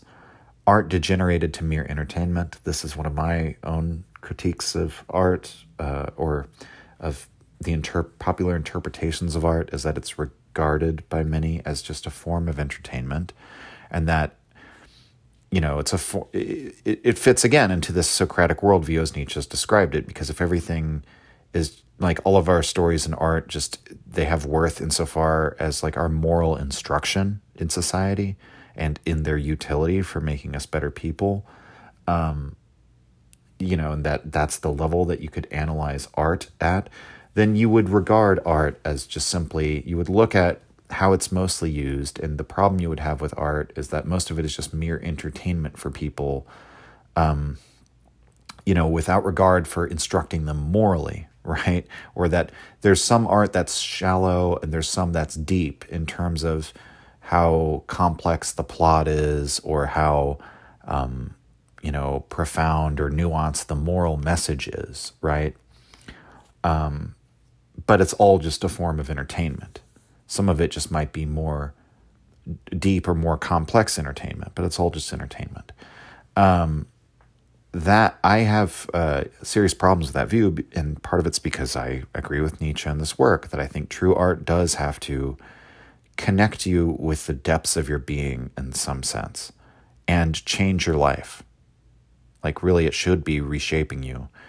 And that this ultimately the moral interpretations or significance of a story and those intellectual analytical aspects of art are secondary and ersatz, and they're not in themselves artistic or aesthetic. They're actually opposed to the aesthetic and inimical to the aesthetic sphere. And so I would agree with all of his, or I would apply all of these criticisms to our culture today. What else? Life guided by concepts, inartistic as well as life-consuming nature of Socratic optimism. So he brings up the critique of Socrates as the sacrificer of life at the altar of truth here again. And so much of this remains a critique Nietzsche continues to make throughout his career. And I think it's not so much refuted so much as overcome or aufhebend by the Dionysus versus the crucified framework, is maybe the most charitable read we could have to this book, that the problem of science and the problem of Socrates is a preliminary step in Nietzsche's thought, and that actually we might not even really be able to have a good rigorous understanding of Dionysus versus the crucified without this framework. That this really completes the entire picture of this original opposition between Socratism and the Dionysian. The important changes, again, are that he would expand from Germany, his view being on Germany, to the whole of European culture. And his view of a cultural hero using music to go in and create this cultural revolution would be a project Nietzsche would later abandon, because culture is the purview of great individuals and the extraordinary and rare in a society. And he would come to reject the entire Wagnerian approach. And so now we come to the last section, which is very short compared to the others, number 25. And so he says, quote, "Music and tragic myth are equally expressions of the Dionysian capacity of a people, and they are inseparable." So that idea has been, I don't know, I've stressed it throughout, but again, he gives us just a straightforward statement of that in a sentence. So this is like another section that begins with a very nice, straightforward formula that we could pull out of this text for, summarizing Nietzsche's ideas here. Music is the generative force that's the closest thing to the boundless will, the primordial reality of the one, and thus it is the origin of myth. He says both derive from a sphere of art that lies beyond the Apollinean. Of course, because the Apollinean, of course, is the realm of illusion. It's the representation, the mere appearance of mere appearance, whereas the Dionysian is an artistic force that is a dissolution, an encounter with the primordial one. Both transfigure a region in whose joyous chords dissonance, as well as the terrible image of the world, fade away charmingly. Both play with the sting of displeasure, trusting in their exceedingly powerful magic arts, and by means of this play, both justify the existence of even the worst world. So, not to speak of the best of all possible worlds, even if you're in the worst of all possible worlds, tragedy, the power of art is that powerful. The power of tragic art is that powerful as to justify even the worst world. And so that completely runs contrary. I'm not going to give an argument in defense of that, just to say that Nietzsche's instinct here, his impulse, is completely contrary to the utilitarian, the evaluation of the world based on the suffering of the world, for example, right? That the aesthetic is so alien from the moral type of evaluation of the world. Thus, the Dionysian is seen to be, compared to the Apollinian, the eternal and original artistic power that first calls the whole world of phenomena into existence. And it is only in the midst of this world that a new transfiguring illusion becomes necessary in order to keep the animated world of individuation alive. So, the Dionysian is more fundamental than the Apollinian.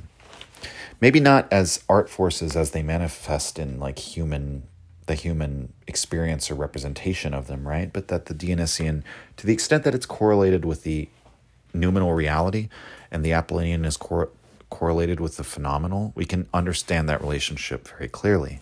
The Dionysian, to the extent that we are absorbed into it, is being absorbed into the primordial one. So, and that's everything. That's the eternal, indestructible, only true living being of which we're all manifestations. And so, of course, the Dionysian is the original art form. The animated world of individuation only requires the Apollinian once in that individuated form, which is already severed away from the original eternal artist, right? Who is Dionysus. If we could imagine dissonance become man, and what else is man?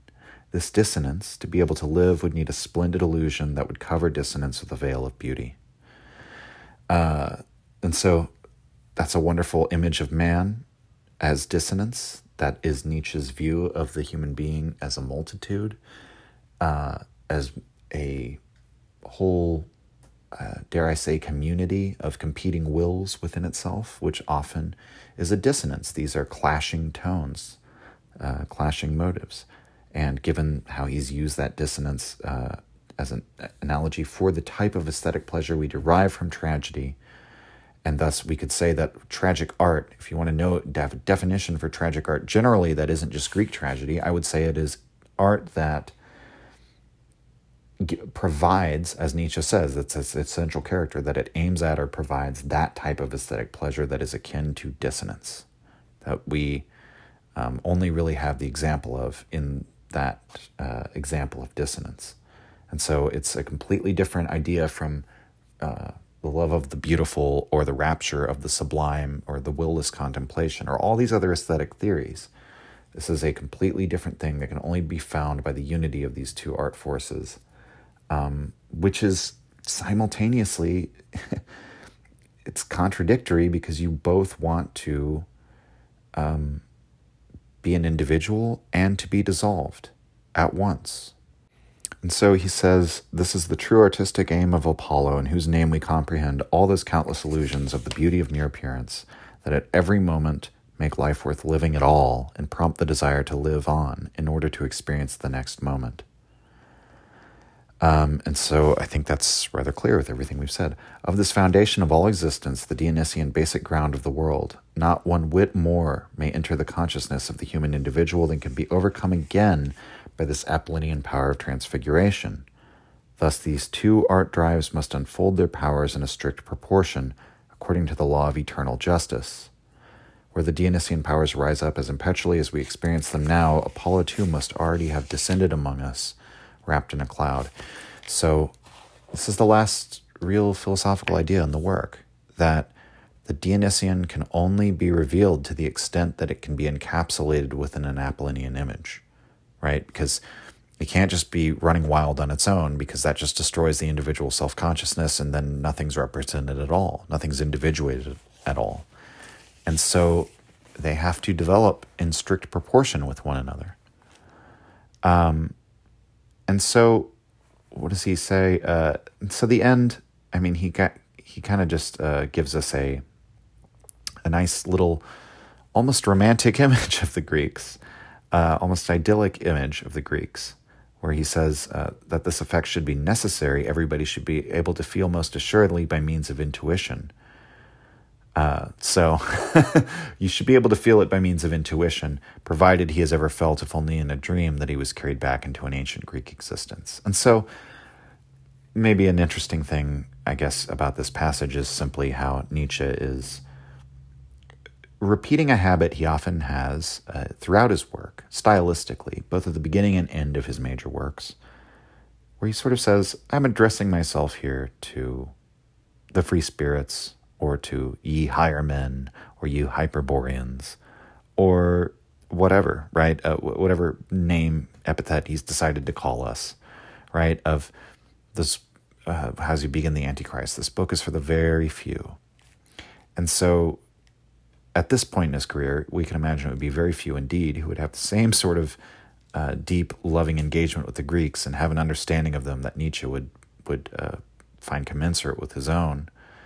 But so then he gives us this passage, and I guess we'll just finish by reading this. Quote, walking under lofty Ionic colonnades, looking up toward a horizon that was cut off by pure and noble lines, finding reflections of his transfigured shape in the shining marble at his side, and all around him solemnly striding or delicately moving human beings, speaking with harmonious voices and in a rhythmic language of gestures. In view of this continual influx of beauty, would he not have to exclaim, raising his hand to Apollo, blessed people of Hellas, how great must Dionysus be among you, if the god of Delos considers such magic necessary to heal your dithyrambic madness? To a man in such a mood, however, an old Athenian, looking up at him with the sublime eyes of Aeschylus, might reply, but say this too, curious stranger. How much did this people have to suffer to be able to become so beautiful? But follow me now to witness a tragedy and sacrifice with me in the temple of both deities. End quote. And that's the book. It's Birth of Tragedy. So, how great must Dionysus be among you if Apollo needs this magic to heal your madness? So, this is why he brings up, I guess, right before this, how they must move in direct proportion to one another, right? Advance in direct proportion to one another. is that however great the powers of Apollo seem among a people, how much greater must be the powers of Dionysus. This does seem to contradict his earlier idea about the Hellenic, Buddhistic, or Alexandrian culture, right? But only if I think maybe we can get around that by associating the Buddhistic culture not with we can class the Dionysian and the Apollonian as these two art deities, these fraternal art gods who do exist in this necessary relationship to one another. Whereas you can have just dissolution or individuation distinct from these manifesting in an Apollonian or Dionysian form. That really Apollo implies Dionysus, and Dionysus implies Apollo, and that where they exist together, and that where one of them doesn't exist, you may have a dissolutionist culture, but it's not necessarily Dionysian. And you might have an individuation-based culture, right? That's perhaps what Alexandrian culture pertains to, but it's not necessarily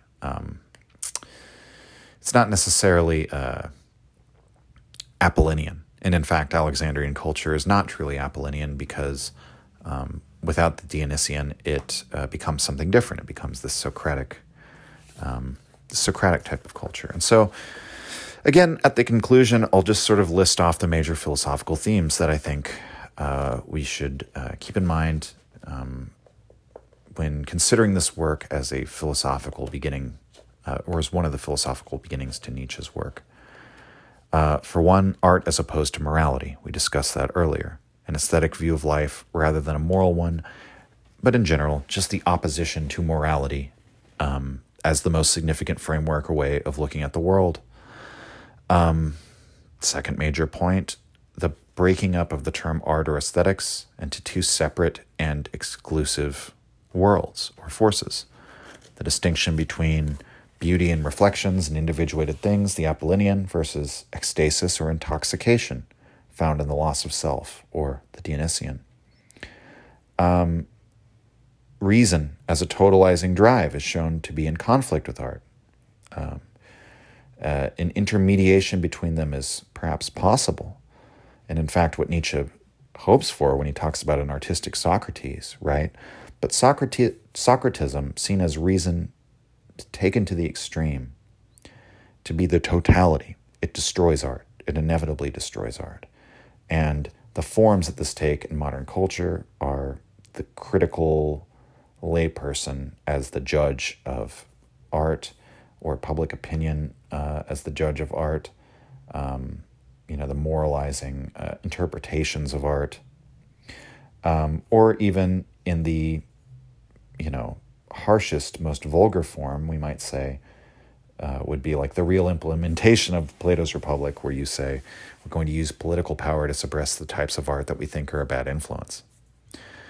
Optimism as the spirit of modern culture, rooted in the Socratic theoretic approach.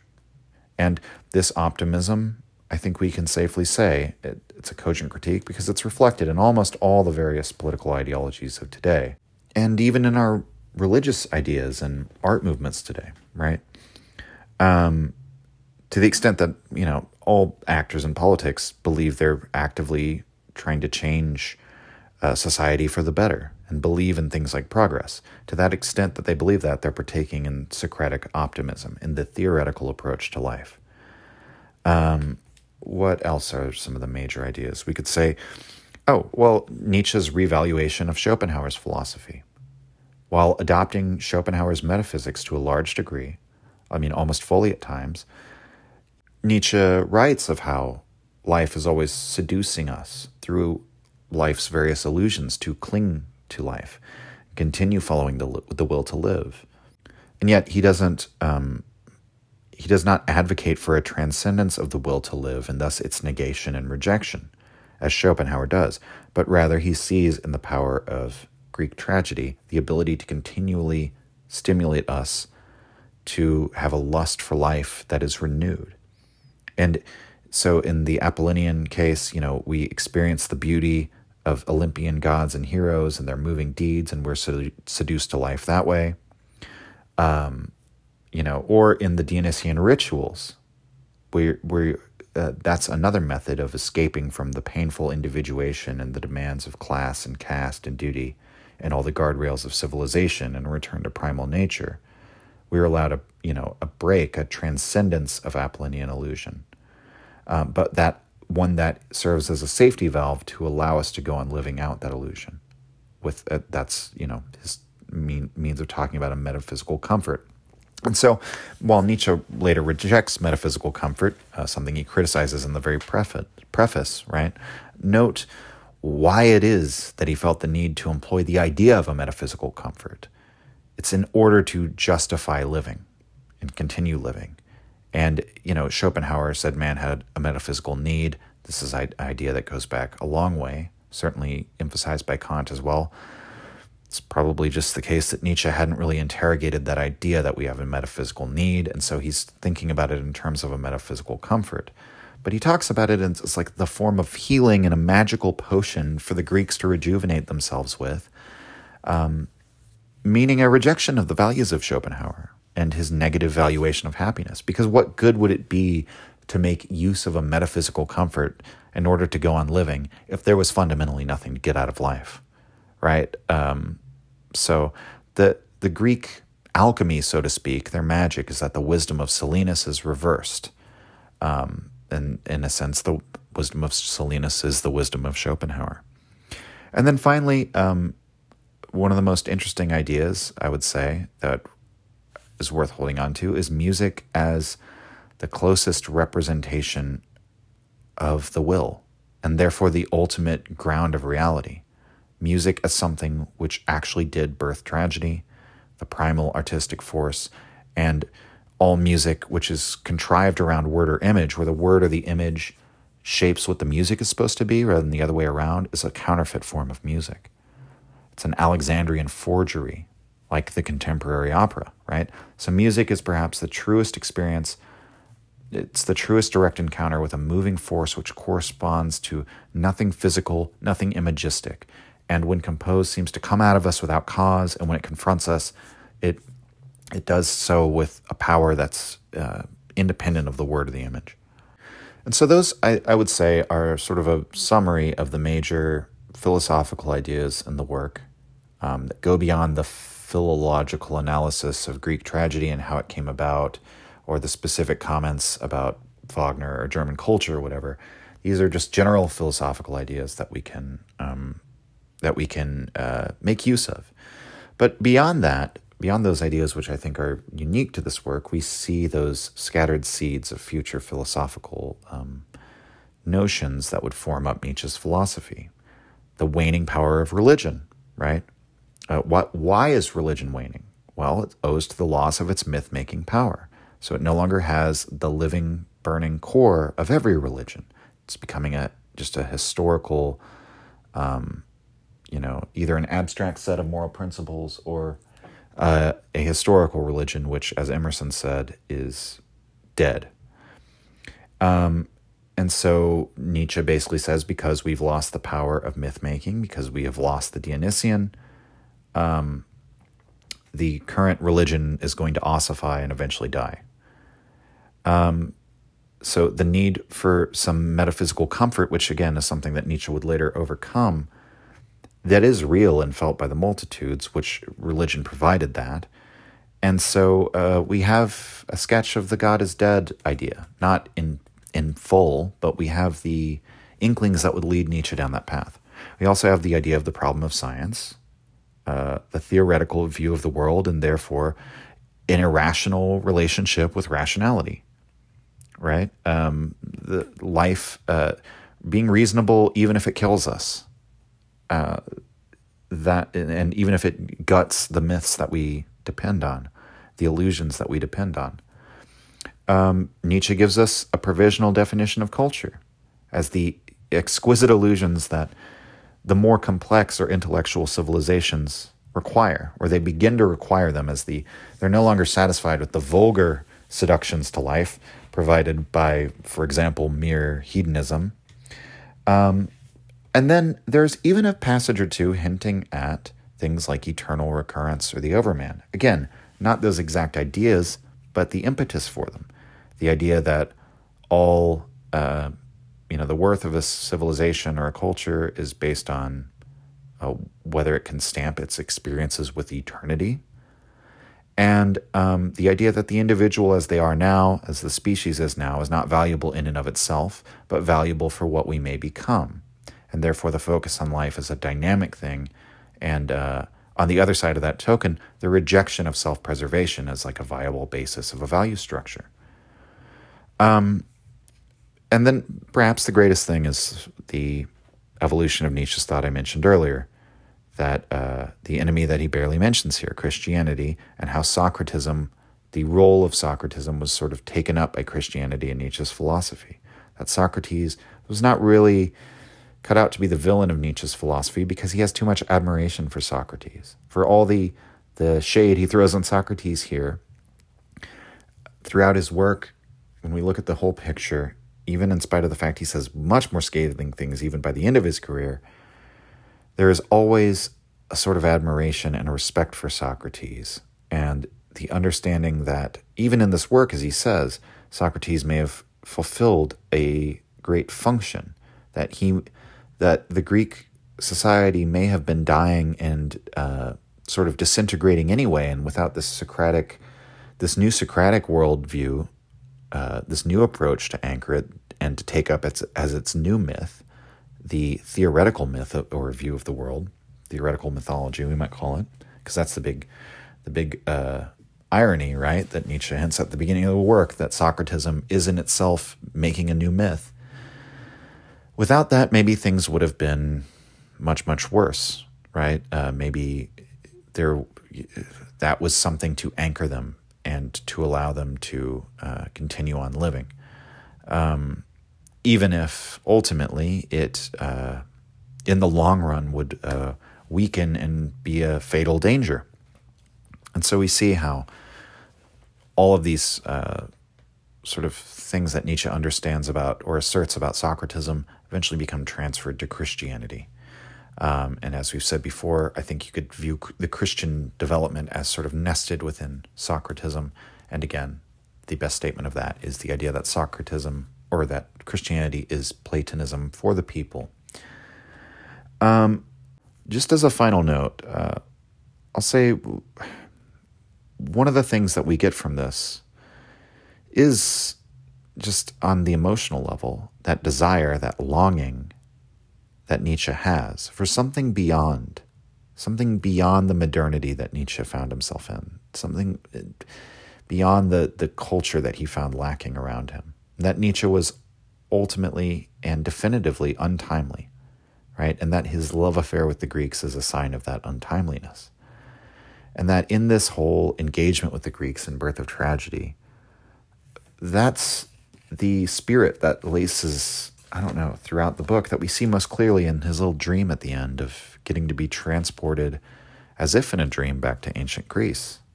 That in the Greeks he sees something beautiful, he sees something that's still alive, something that can live again, and he really does wish to let his longing overleap the distance and draw the fairest soul into existence, as Faust declares in the Helena, as Nietzsche quotes him.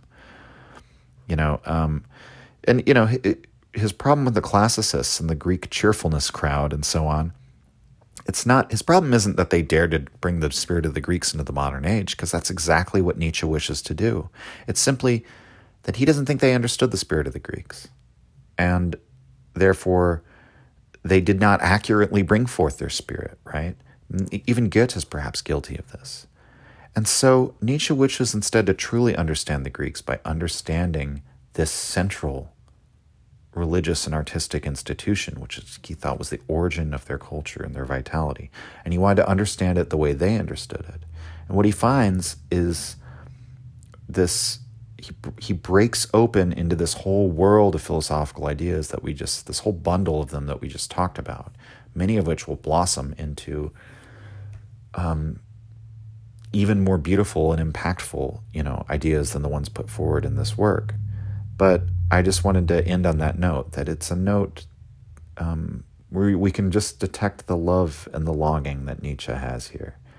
And for me, it will always be a work very near and dear to my heart because of how it explained many things to me about art and the aesthetic pursuits in life and music, and particularly the form of music I make, which heavily relies on the dissonant and the ugly at times and the terrifying. And I wondered about that. How can that be considered beautiful? And that really the dissonant experience is something else entirely. It's a different kind of aesthetic pleasure that before Nietzsche, perhaps we didn't really have the philosophical language to talk about. And why would we? If you're thinking in an Alexandrian fashion, right? I mean, you're approaching philosophy unartistically. You're still getting stuck over the idea that art is this irrational thing that philosophy can't really penetrate. And so it's fitting that Nietzsche is the one to do this and take the first shot at being an artistic Socrates as a musician himself and a man who tried to write musically. And maybe that's why he was the first aesthetician or aesthetic philosopher that I read that actually had something to say, that actually illuminated things for me, rather than if you try reading Hegel's Aesthetics, which some of the ideas are interesting, but it's very far from an engaging read, and as an artist, it doesn't fire any cylinders for me of actually describing anything relatable to my own experience. Nietzsche did that, and I guess that's a good enough note to end on. So this has been a lot of fun. It took way longer than I thought. I guess I'm glad I did it to understand the scope of this. It gave me a very long interseason gap. I mean, I've still been producing content this whole time, so for those of you who have enjoyed this, and I'm assuming the only people who are listening to the very end of the last episode of this, because whenever you do a series on a podcast, right, you see diminishing returns, because every episode is a potential moment where somebody might say, I'm done with this, and jump off, and then they might not listen to the next one. And so doing this 8 or 9 part series or whatever it's going to end up being, I'm sure I'm going to get diminishing returns in terms of people actually caring about it, but that's fine. I mean, this is, I don't know. I'm trying not to make content based on what the audience likes or responds to. I think I have to you can't ignore it totally, but I have to kind of be insulated from that. But more importantly, that, once you start something, you commit to it, you have to finish it. And I'm glad I've done it, and I understand the scope of what a project like this is like. It's given me the opportunity because I haven't had to compile. It's not actually, the research is not as intensive for this, because all I need is a copy of Birth of Tragedy, right? So in the meantime, I've been able to do a bunch of other research and read a bunch of other books and get really prepared for season 3. And so when that finally, when we finally start to come out with those, I think y'all are going to be very intrigued by a lot of the topics we're going to cover. We're going to cover some very new ground. I'm very excited. And it's going to stay very Greek. This is a very ancient Greek podcast for the foreseeable future until, probably through the end of the year. But I love it, and it would have pleased Nietzsche, wouldn't it? So, in that spirit, Evoe, and fare thee well, my fellow Dionysian initiates. You are now a part of the Dionysian mystery cult of Friedrich Nietzsche. Thank you for listening. Goodbye, everyone. Signing off. If you enjoyed the Nietzsche podcast or found it helpful, you can visit us and support the show at patreon.com/untimely-reflections. The link is in the description. Or just share the show with any of your friends that you think might enjoy it, or on social media. Thank you for your support.